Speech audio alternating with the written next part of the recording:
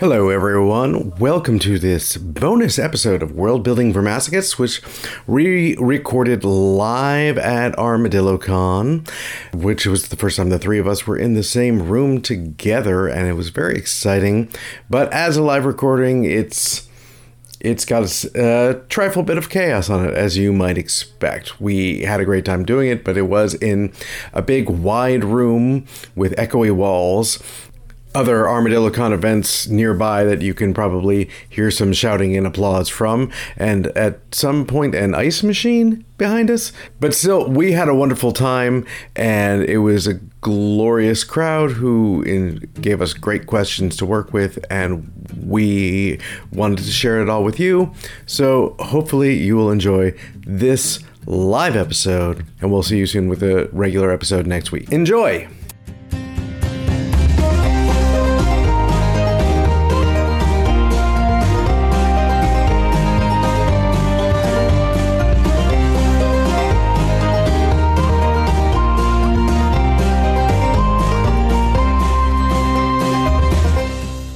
Before we start, you're getting the behind-the-scenes look now. That was how the magic happens. How we start usually after 5 to 10 minutes or half an hour of us chattering aimlessly at each other and then being like, oh, right, we should probably record a podcast and now. We won't do that thing where after we hit record, we just keep talking.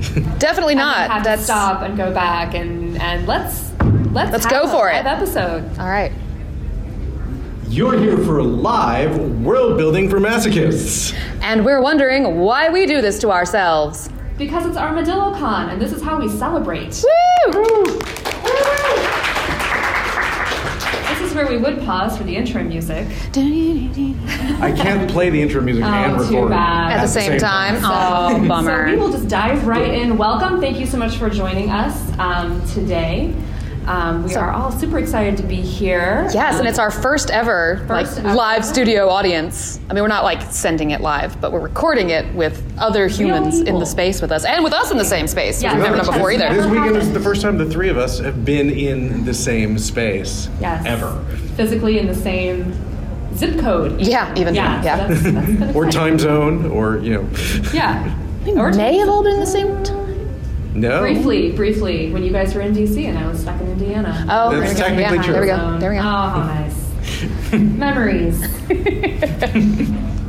Well, I thought we would start off with a little bit of who we are and what we do, because some of you may be joining us for the first time, and welcome. Thank you so much. So we enjoy world building till it hurts.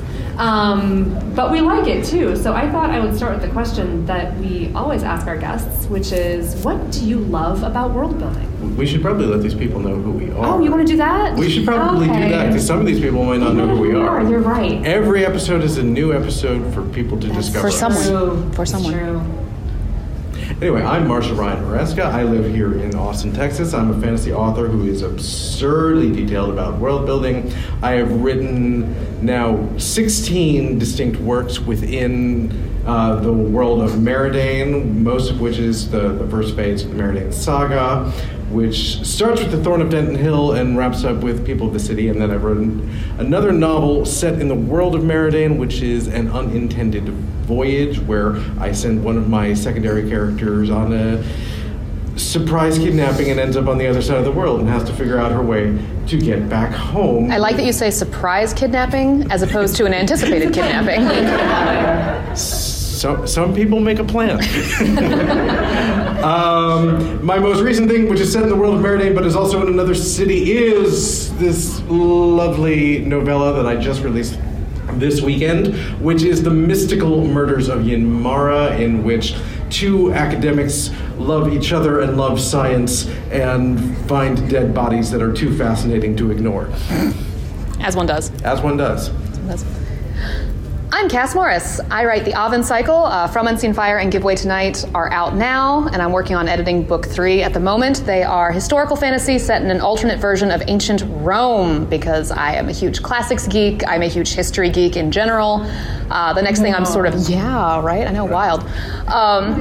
I have a background in Shakespeare studies as well, and the next project I'm working on is sort of heavily influenced by that and by that world. So I'm bringing in my academic background as well as my love of world building and the things I've learned on this podcast. I I love doing this all so much. It's so much fun. I'll go into that more later.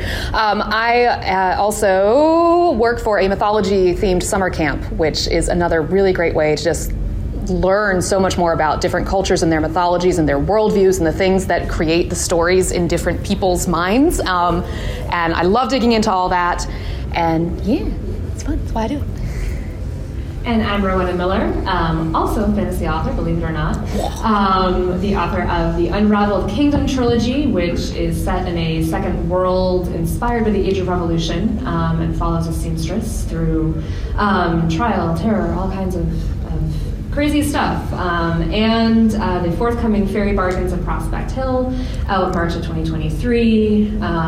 God willing, and the creek don't rise, because who knows anymore, right? Who knows anything about who knows? Publishing. So when I'm not writing, I am a part-time English professor and goat herder and chicken wrangler. And so is my daughter, who is also a goat herder and chicken wrangler. I enjoy history stuff. I sew a lot of historical clothing, and that has been a fun time doing some panels with fine folks here at ArmadilloCon about sewing and all kinds of stuff. So that is us. Now, why we love world building? And yes, and I think people may have a sense of why we love world building from your intros, but like, what do you love? What do you get into? What sparks your interest when building a world? I love looking at how people create their sense of self and how they build communities and all the different structures that can take. Because I love history so much, I study the different ways people have been. Like, how do we form a people? How do we form a nation? How do we form a religious community? And I like taking those and respinning them, being like, what happens if this, but then it developed a different way? What happened if Rome, but magic? And how does that touch the law and the religion and the economy? And playing with those dominoes that you just flick over one thing and then see what else falls is so much fun to me. It's just a giant game in my brain of how these things can all fit together. I also was a kid who really loved her dollhouse, and I like building my own giant dollhouses and filling them with characters who just then collide into each other, and that's just what I think is fun, is just building the world and then populating it with just all kinds of fun humans, because I really like humans. I mean, we do some crappy things, but we do some pretty awesome things too. So my general optimism on the human race. Always interesting. Yeah, anyway. certainly always interesting. I like seeing how humans collide with each other and relate to each other. Yeah, I mean, very similarly, I love that the process of just digging in and doing that sort of what if I do this and twist it this way, and what if I do, but also I love thinking about all those next level implications. And then certainly over the course of doing the show for 3+ years now, amazing, has opened up my brain even more to what those questions even can be. Because one of the big ethos that we've talked about on the show is choose versus presume, whether you are making active choices about what your world is, or just making presumptions of that's what epic fantasy looks like, and I don't even have to go past that. And it's always going to be so much more interesting when you make active choices, even if those choices look very similar to that sort of classic Ren Fair with the serial numbers filed off epic fantasy. If you get there in a way that you interrogated why you got there, then you're going to have something more interesting. And I love doing that, and I love then applying these things. I mean, I have learned so much doing the show with y'all, and I put so much. Yeah, and I put and from our guests too. And from our guests, our brilliant, amazing, incredible guests that we have had the privilege of talking to over the course of the show. And so much of that, I took, when I wrote Velocity of Revolution, which is a completely different kind of secondary world fantasy, that it's set in a diesel punk world that's sort of reminiscent of Mexico in the 1940s, but not. And so many of the things I did was me doing that incredibly detailed level of active interrogation of why did I make this choice? Why am I not making another choice? And following through with what that could mean culturally and and spiritually and intellectually, and that work was so much more the stronger because of what the elements of this show brought to that. I want to embroider the words "choose, don't presume" on something and hang it like over my desk, because it is like, it's so our motto. And we were talking, and we did the writing workshop, Marshall and I did, and one of the conversations we had with that group was like, even if you are replicating things in our world, and it was specifically in the context of, sorry Nora, of sexist bullshit. If your world has sexist bullshit, there is still a reason for that. It's not just because the way it is. Like, somebody made choices to instill this society with sexism. And you can still choose that, because I think there are still a lot of things worth interrogating in fiction about like how those systems come to be and how they are upheld and who enforces them. Those are things worth investigating in fiction. But you don't want to just sort of replicate it because, oh, that's the way things were or still are. Making the active, more interesting choice, gives you so much more juice, and it will give you so many more character hooks and plot hooks to dig into. And that's where writing is fun, and that's where it gets fun for your readers as well. If they don't, like, from the minute they open the book, know exactly how this story of sexist bullshit is going to progress, like, it's more fun for the reader, and I think more fun for the writer. Absolutely. And I love how we've hit already with just, both of you, two of our major ethos, which is choose, don't presume. And Cass, you kind of touched on too, just the idea of like dominoes falling, that you make one change to a world and everything's affected. And I think that might be one of my favorite things about world building, is just the interconnectedness of it, that every piece of a world touches other parts of the world. And so I love kind of just almost like one of those mind maps that you made in elementary school where you have like a thought bubble and there's like bubbles coming off of it and connecting to other bubbles. Like, I feel like that's kind of how my brain goes when I start to imagine a new world or a new corner of a world that I've already been building, or a facet of a world that I haven't fleshed out yet, is what is it touching, and what pieces of the world are connecting and affecting each other. And just kind of that connection, I think, helps to develop a richness to the world. Because what I love about reading worlds that other people have written is when I can tell that there is so much richness underneath. And even if a little bit just makes it to the page and I don't see like their world building Bible where they have everything laid out in excruciating detail, I can sense that it is a well-rounded world. It's not just a set piece. It's not just a painted board that it ends where the scene ends. I love when you can read a world that feels like it goes on forever, and that every person in that world could have a story. And I think that that's so fun as a reader, because then you can kind of imagine yourself in that world and say, what would my story be in this world? So I love worlds that are just like fleshed out and rich, and I aim to write for that. I don't know if I succeed all the time, but I really aim for that because it's so much fun, I think, also as a writer, to imagine yourself playing in your own world beyond just the story that you're writing. It's genuinely the thing that made me want to be a storyteller and for me it was Star Wars. That was the first thing that I sort of saw, that like the original Star Wars movie, like there's so many characters and there's clearly so many worlds and so many people that have their own whole stories, even if only a sliver of it ends up on the screen. Like, those dudes in the cantina, one of them gets his arm lopped off. Like, they've got a whole, they are the heroes of their own story, even though they're clearly, terrible sentient beings. But like, they've got their own story, and this is just one bad day for them in the middle of everything else. Like, I love that. And like you said, any world I can imagine myself in is more interesting to me than one that feels so closed off. And I too want to give that to other people. Indeed.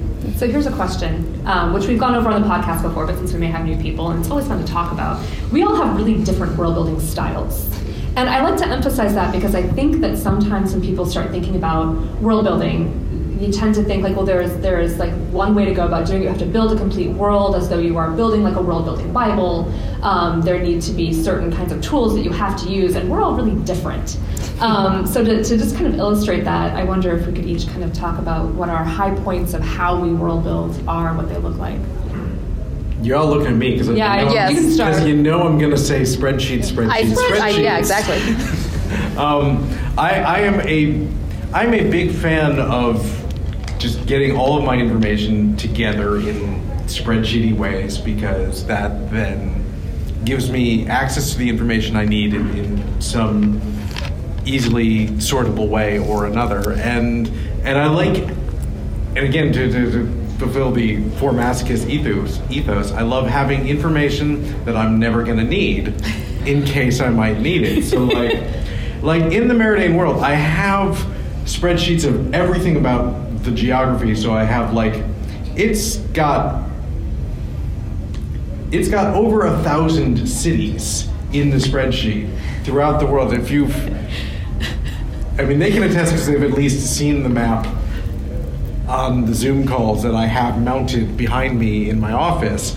That is a map that started out as just a pencil drawing of continents in 1993, and every time I've gotten a new level of computer that can handle more detail without exploding, I've been okay, I'm gonna pump up to the next level of detail, and then add, okay, I will now add more detail to the regions. I'm gonna add more cities. I'm gonna do even more and make it as rich and thorough and lived in as I possibly can. And to do that, I need to know more stuff about what else is where. But then I also have to keep track of it, because if you just make a map filled with city names and then you're like, ooh, I forgot to write that down elsewhere, then you're going to be in trouble.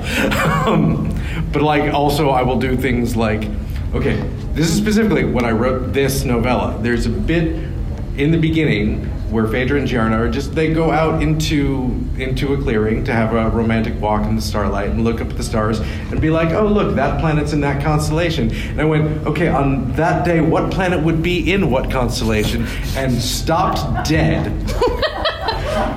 and did an entire spreadsheet of the planets in the sky and the constellations that are on the elliptical and did the math of what would be where. I literally went onto one writers group and I'm just like, hey, does anybody here happen to know equations for orbital geometry? And somebody's like, yes, here's the equation. I'm like, thank you, sir, you are the best. Thank gods for the internet. Yes, the internet is a blessing and a curse.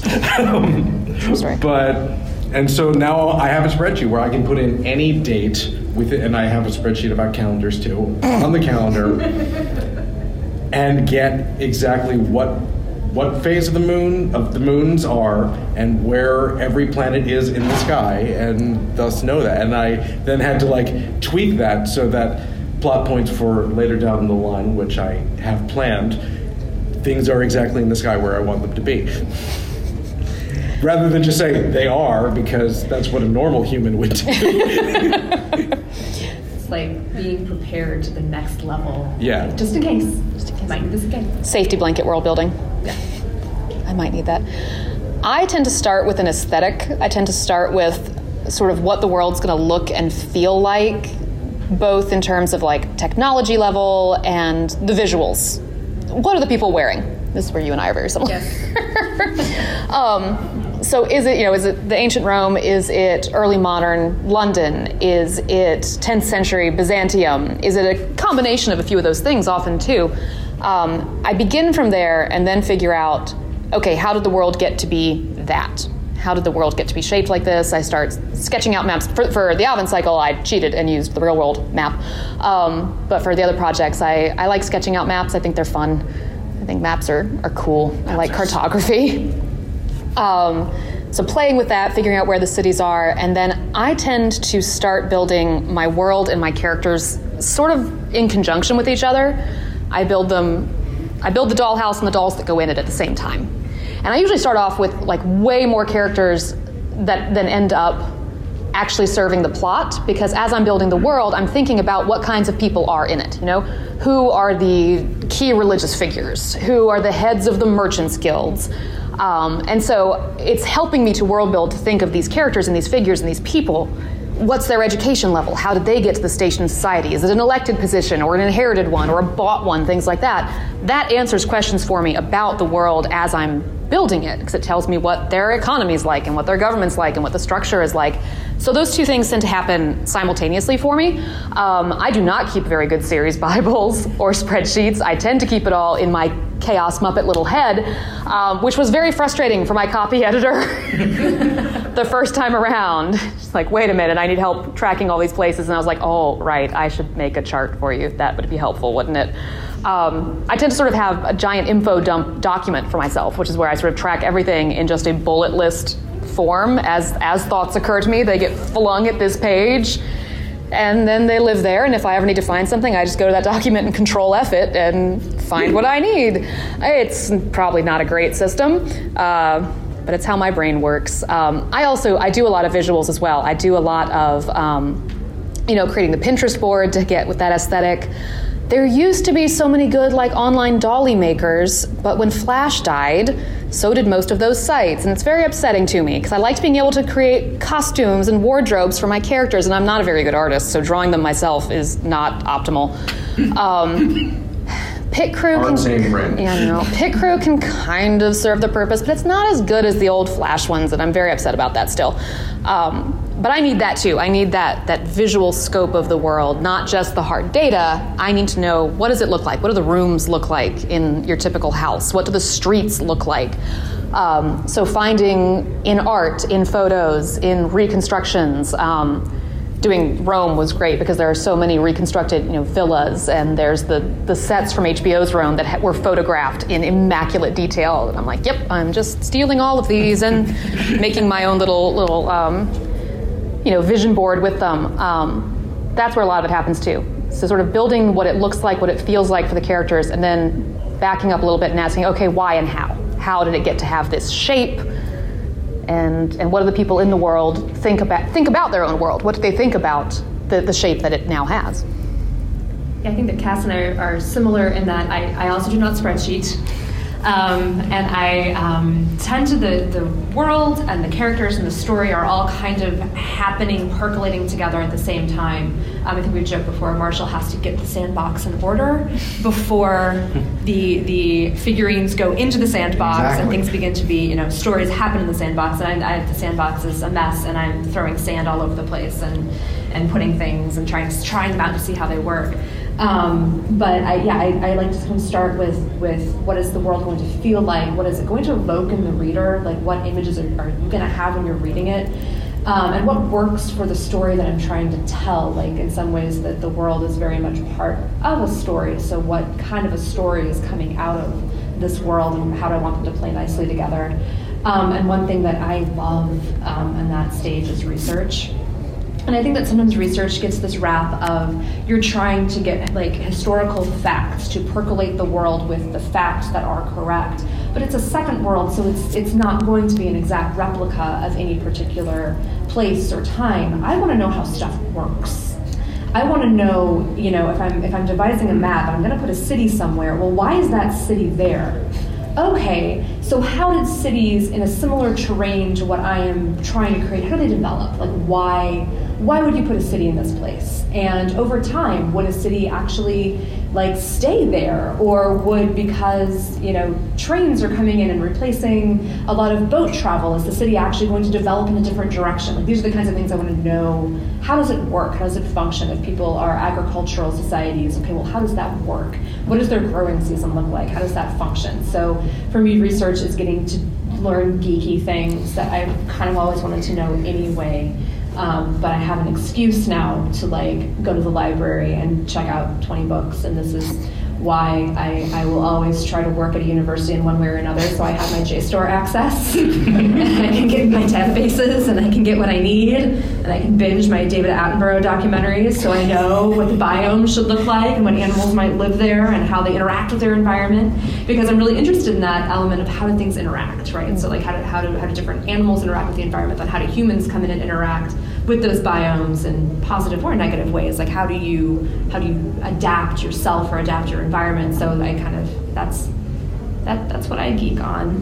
But those are such critical things to geek on, though. I think that is the mistake a lot of people make is they think, oh, I need to do things for historical accuracy. And historical accuracy is not the important thing in secondary world fantasy, but that your city is not bullshit. Yes. Yes, and I think too, it's when we talk about historical accuracy or authenticity, what I'm worried about is does the world internally consistent? Right. Is it internally authentic to that world? And knowing how things have actually worked in the real world can help you to develop that sense of, okay, does this work, or is this... No, this would never work. That's a terrible idea. No one would do that. Because I think we've also all seen in fantasy worlds that sort of here's a thing that's trying to exist on like rule of cool, but if you poke it a little, you're like, okay, yes, cool, city on the top of a mile-high mesa in the middle of a desert, cool, but how do they eat? How do they eat? How do they get water? What do they do with their waste products? Like, do they just throw it off the side of the mesa? And I will say that is one of those moments when you can say, but magic comes in. And that's the other fun thing about when you're world building in second world fantasy, you can have but magic. And then you get to throw that monkey wrench in there, and as soon as you answer one question with magic, man, it starts causing so many others. You have raised like 15 other questions, and so that ends up being a very fun. I love that it often creates as many problems as it solves. But it's also like, I was just thinking, like, there are also examples in our real world where somebody tries to design a system that ends up not working. You know, the little like fake towns that they're like, this will be perfect, everyone will love it, and it's like no one actually wants to move there. I just like thinking about things like that too, like where in your society has someone tried something that did not work? Like, oh, we thought this would be a great place for a trading post. Turns out it's not, because of the dust storms that keep rolling through or something like that. It's often knowing not just your history, but knowing sociology, you know, like knowing why history has happened the way it's happened, why we human the way we human. Absolutely. And I think we wanted to leave a lot of time for audience questions. So if no one's opposed, let's go for it. Let's dive in for any audience questions that we have. And if no one asks one, we will call on you. They are teachers. Or we'll just, it's true, we are. Yes.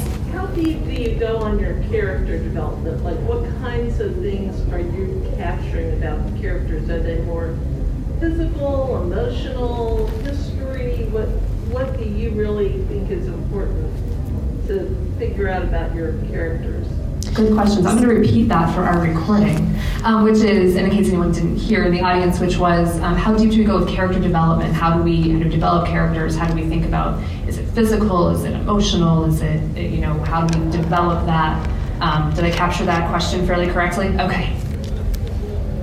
Okay, and to make this into a world-building question rather than necessarily a writing craft question, one of the things I think about a lot is generational change and generational trauma.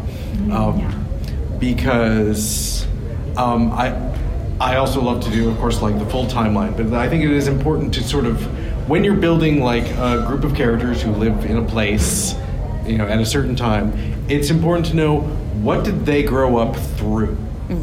And then what did the people who raised them grow up through? And as reductionist as it is to be like, oh, boomers are this and Gen X is this and millennials is this, that is actually a really good tool in terms of like the people who grew up in this period of time have a certain degree of similar experiences together, and then the people who grew up 15 years before have a different similar experience together, and those are going to shape those characters in certain ways. So if you understand what your character's grandparents went through and how that shaped how they were then raised, and also what they're going through or what they went through as a child, then you're going to have a better sense of who they are now and what choices they're going to make now. Absolutely. And I think too, I mean, world building and character building are so closely linked because, I mean, like it or not, we are all, to some degree or another, a product of the environment that we live in, grew up in, engage with. And so, you know, thinking about an individual character, it can be a really, I think, useful tool to think about how would this character live, engage, interact, how would their personality come out in different environments. You know, so it's like I've got a character who, you know, has what I might consider to be innate personality traits to them. It's going to express very differently in different cultures at different times, things like that. What are they? How are they raised? What is considered appropriate, inappropriate? Do they care? Are they the kind of character who is going to reflect their society or push against it, and to what degrees? And that balance can be fun to play with, and to, you know, I think to deepen your character development by asking how do they engage with the world and how does the world engage with them. Yeah, I think looking both at where they've come from, but also where they're going, where they think they're going, where they want to be going, how do they imagine their own future? because that'll tell you a lot world building wise about like what opportunities are available to them. Do they intend to follow the plan, the sequence of events that makes a proper life? Or are they like, I have no idea what's going to happen next. I am striking out in some direction. I'm going to take life as it comes. Do they think that they are boxed in by their society? Do they think that their society exists to give them opportunities, that they are the main character, whether they are or not, of your actual story? Do they think they're the main character of their world and that everything serves, like, you can get such a great idea of who a character is, what drives them to make choices by what they think of their role in their society. Are they pushing against it? Are they going with the flow? Are they charting a new path? That to me says so much about their personality. And that comes from both knowing how they were raised and then the expectations they have for their future. Is it bleak or is it exciting? Is it full of opportunity or is it dismal? And then your plot hooks can come from challenging that expectation in one way or another. Having a sudden change that affects what they think their future is going to look like. Is a lot of sort of, where I think about characters. And how deep I go, because that was sort of part of your question, depends on who the character is, how crucial they're going to be to my plot. And central figures get much more detailed, biographies than some of the side characters. Although some of the side characters end up just being so interesting to me that, sort of like you were saying earlier, it's like I may write even more for them than I'm actually going to need, just in case. Just in case I need them more later on. Just in case I want to do a spin-off novella or something. Who knows? Random example. But sure. Random example. Yeah. So many. Oh yeah. My goodness. Like I'll start in the back in the peach shirt there, black mask. Yeah. So, when you think of the term "go deep, not wide," do you tend to focus on some aspects of the world more than others, or do you tend to treat everything equally? Good question. So the question is, when we think about the idea of go deep versus go wide, do we treat all parts of the world equally, or is our attention more focused in certain areas?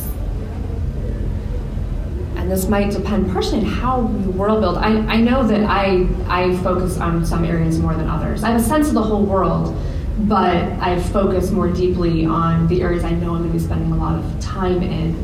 And to some degree, too, there is a danger there that when there is interaction with other parts of the world, I do want to have that part of the world fleshed out independently and to some degree objectively, because I know that when I'm writing from the perspective of, say, my point of view characters who are from a different part of the world, I don't want their view of the other part of the world to completely dominate what I believe about that world. My characters, they're taking like a mind of their own with all their own prejudices and dragging me down with them. No. So it's somewhat pragmatic for me in that way, that I don't necessarily do the depth that I do from my point of view area across the whole world, but I do have a pretty good sketch of the basics for all the things. The world doesn't end where the storyline ends. My instinct is usually to go deep on things like politics and government first, because that's the kind of plots that interest me. But then, as I become a magpie, as I flesh things out and get cool ideas, I tend to then go deep on whatever has my attention at that particular moment in time. It's a danger. It is a danger. And there are some things I have to be pushed on a little more. Economic things. I don't have a great economic brain, so I have to sometimes have editors pushing me to like define more clearly some of the economic structures. And writing military things, I keep writing things with wars in them, which is really dumb of me because I find military things harder to flesh out. So there's some things where it's like naturally I want to go as deep as I can. Some things that happens incidentally as a thing occurs to me. It's like, oh, suddenly I need to know all about red currants and where they came from and what recipes they were used in, because I found one thing and I needed it for one sentence and got off on a weirdly deep hole all of a sudden. And some things. Well, we found some recipes to try though. Yeah, I think like scones with red currants are supposed to be really good. And some things I have to be pushed on, so it just sort of depends. Yeah, I think going deep in the things that you're going to want to have your story focus on, be it the elements of story or be it the location where the story is mostly taking place. I mean, have a good, strong, broad brushstrokes of what the rest of the world is like. I mean, you can do that in ways that are hopefully not reductive, but a good strong gauge of that, and then focus deeply on where you're actually telling your story. Unless your story is, in fact, bouncing all over the world because they have magical gates if you can jump to other sides of the world in. That would as a random example. Hypothetically. Hypothetical random example. And part of that too is the pragmatic question of when do you stop world building? Because you could go on forever. And you know what? If that's what you enjoy doing and you never intend to write a story about it, go nuts, have fun. But at some point, if you are going to write a plot or character-driven story, you have to divert your attention. So part of it is a pragmatic question. Okay, I've got enough. I really need to I have a plot now. I should write the book. I should write an actual plot, not just have concepts crashing into each other. I think I saw the Cassie in the front. You had your hand up next. Yeah. What is the craziest world-building choice you've seen someone make or you've made yourself, and did it work? Okay, so craziest world-building choice, either made ourselves or by someone else, and it worked. Or did it work? I mean... Did or didn't work? I'm going to say there were a lot of things about mushrooms in Velocity of Revolution that totally worked, that were absolutely wild. So I'm pointing the finger at him. I appreciate you, Cass. I was going to say the world-building choice that has now taken over the world that we're building on air over the course of the show.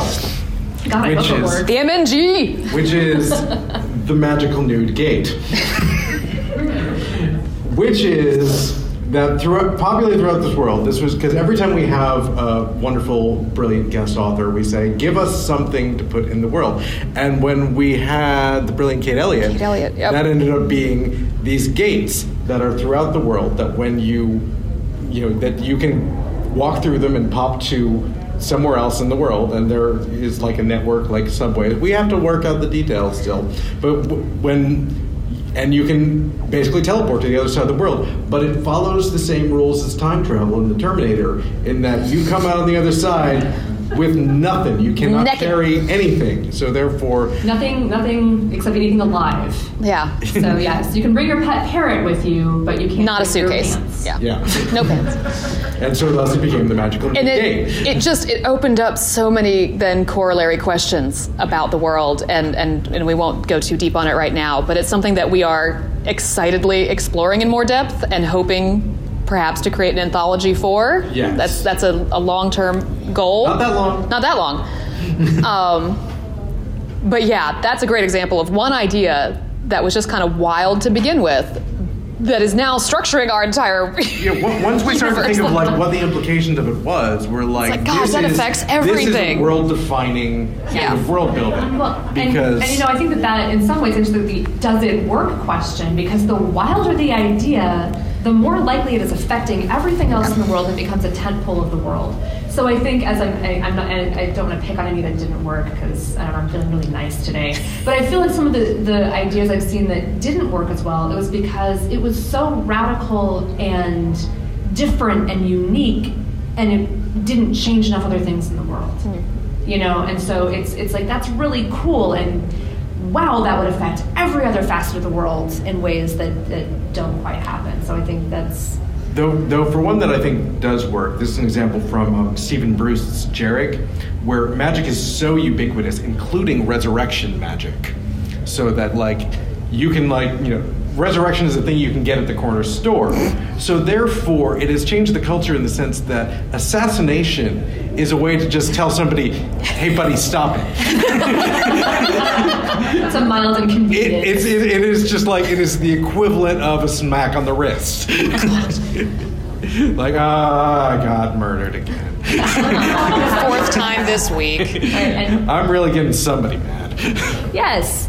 How do you address what I call the teenage boy problem, or teenager problem, let's say that, where you have this really cool magic system, but if it's too easy, your world turns into the Benny Hill show for the teenagers. but if you limit it too much, then it becomes a problem. So how do you guys address that to where it's not just chaos and you can't actually do the thing you're supposed to be doing because you're too busy dealing with teenagers? I love this question. So the question is, how do you essentially structure your magical system? Because, of course, if you have magic, you could very quickly, as you said, turn into the Benny Hill show, where it's all over the place chaos. So how do you structure a magical system so that it is open enough that you're doing stuff with it, but not total chaos at the same time. Did I capture the essence of that question? Good. But I also think there's a specificity that if like a 15-year-old boy can do magic, he is going to make some bad choices with that magic. In our household, we call those years the stupid years. Yes. Approximately 15 to 25. They are the stupid years. Yeah. There's going to be some, like, to put it politely, 80s movies shenanigans that are crimes. But they multiply that by every time. Yeah. And if every teenager. Well, and that's one question: is does everyone in your world have this ability? Whether it's innate or has to be taught, or is a blessing from the gods, or is something you can purchase? Like, that's one inherent world building question, right? How common is the magic? Can everyone do it?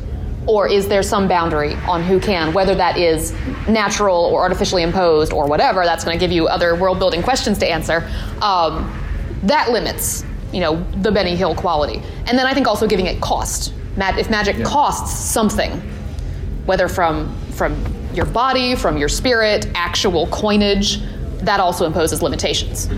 But like say you're writing a magic school type thing, but like those impositions can be from society, can be from the law, that if teenage boys do things that are crimes, then there is a system in place is like, that was a crime, young man, and you're going to have a consequence for that. I have long wanted to write a magical school story from the perspective of the teachers and just the absolute nonsense they would have to deal with. You tried to enlarge what? You didn't read the side effects on that spell? Okay, well, you know what? I'm gonna let you sit with that for an hour while I whip up this potion, and you can think about your choices. Natural consequences. Yup. I think that would be I haven't made an actual plot out of it, but in my head, it's a very funny idea. It could be Flash. I think that it's just thinking about what are the limits, what are the costs. And I think also it's something very embracing that some people are going to do stupid crap, even with the limits. So even if you have very strict limits, we can think on something in our own world. We have very strict limits, not that strict, but on cars and driving. Okay. You need to be licensed. You have to be able to purchase a car. You're supposed to purchase insurance for your car. How many of us in the last week have seen someone do something stupid? Yeah. So I think to some degree, accepting that there will always be teenage boys and teenage boys at heart who are going to do, something stupid with it. And how do you deal with that in a world? How do you make sure it's not a world-ending thing when someone does something stupid with the magic? I think that's a good question. I'll say for Brad, did you start another apocalypse? Darn it. So I think we have another question in the blue shirt. Yes. It's you.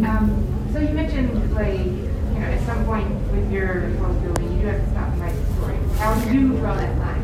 How do you know, okay, this is enough world, time to plot? When I find out. She's calling us out here. When do we decide to draw the line and get off world building and start writing? Or I'll amend the question too slightly. If you are a concurrent builder, plotter, character developer, how do you decide to shut yourself up on the world building and get back to writing if that is maybe what you need to be doing? I'm not always good at it. I'll answer that question honestly. Yeah. It does change when you become published, and suddenly there are expectations of when your next, whether they are contractual or just the looming terror of if I don't put out a book, within a span of time, everyone will forget about me and I will die forgotten in a corner. That's not reality, but that's at least what your brain will start, if you have my brain, it will start telling you. My brain. So once you're published, you start getting those fears and things looming over you to eventually tell you to stop, playing around and actually get down to tax. But I think if I remove that from the equation, it becomes something of when does it feel like the dollhouse is furnished enough that a story can take place inside of it? When have I done enough work that now the story needs to have its own space? And it goes back and forth. It's not a linear process either. If I get stuck on the plot, might I go play with my world building some more in the hopes that it will trigger something in my head and inspire me? Yeah. Let me tell you, having something on deadline is a brilliant way for the part of my brain to be like, instead, why don't we work on the map again? Version And I go like, 18.7. yes, that's a better use of my time, writing a book that is due next month.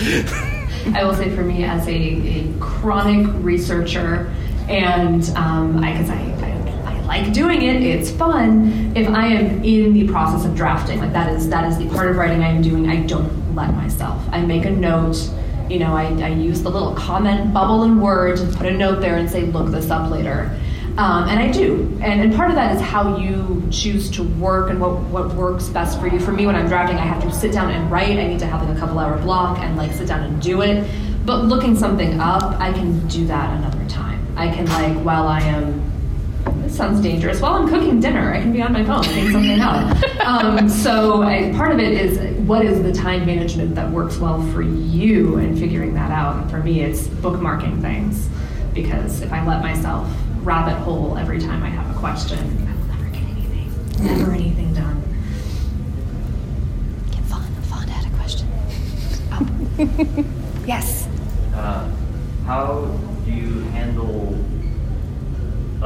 various aspects of your world building that would go unappreciated or even totally unwitnessed in stories? So how do we handle elements of the world building that might go unnoticed or unappreciated in the story itself, correct?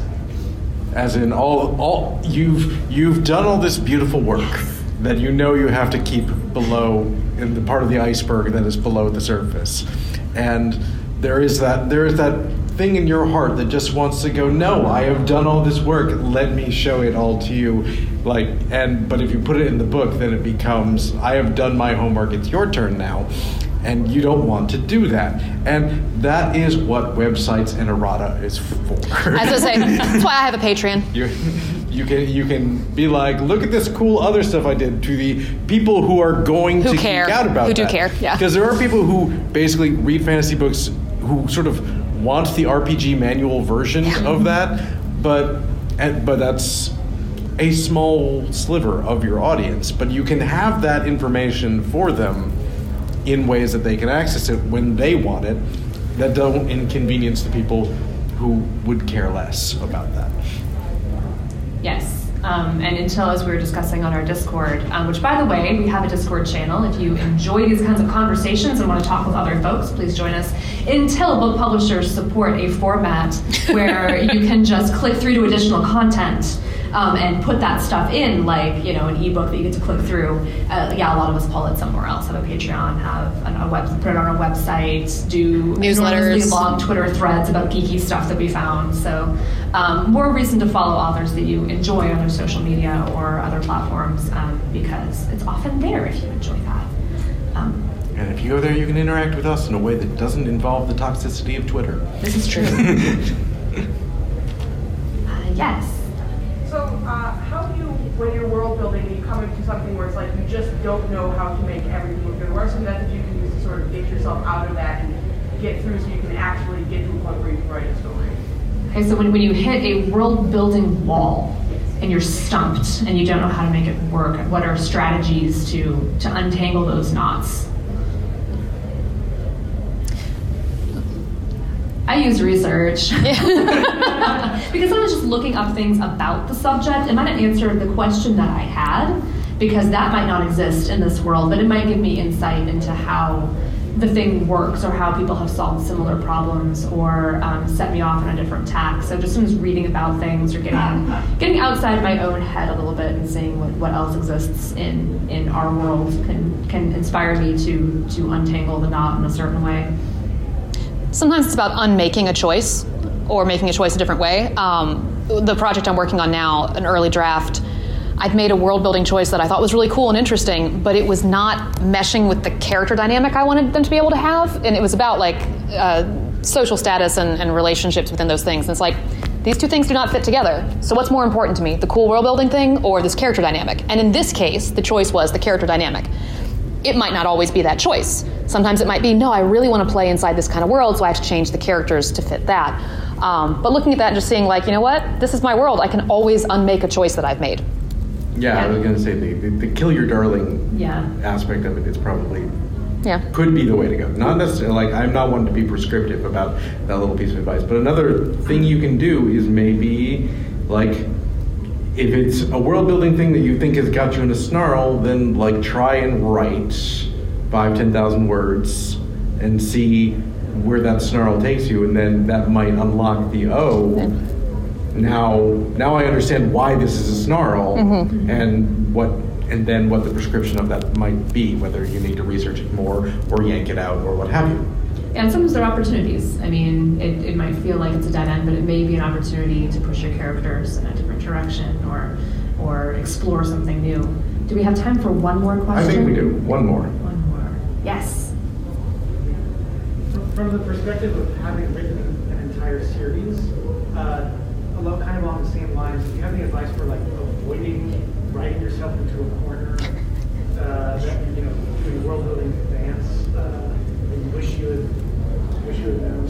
It's a good question, especially from the perspective of writing a whole series. You're going to be writing more than just one story. How do you avoid writing yourself into a corner with the world building where you are maybe fine for the beginning of book one, but you really get in trouble later? Did I capture the essence of that question? Okay. Oh no, the consequences of my own actions. Yeah. I was going to say, I don't know if I have any good advice. I mean, because... except that it may happen. It may happen. It may happen. You'll be the thing of like, oh, I caught up this cool magic thing that is like the great thing for this thing in this book, and then like, oh no, the unrealized applications of this then make the plot of book two completely pointless. Yeah. And it helps when you know you're planning a series. And just from the kind of the way that publishing often works, we're often writing a book that can be standalone or can be series. So I would say, if you have an eye toward publication, keeping that in mind when writing a book that's standalone, that you might get an offer that's actually, we want this to be a series, and making sure that if that's something you'd be interested in, that you are leaving avenues open for yourself and thinking about how would I take this in other directions.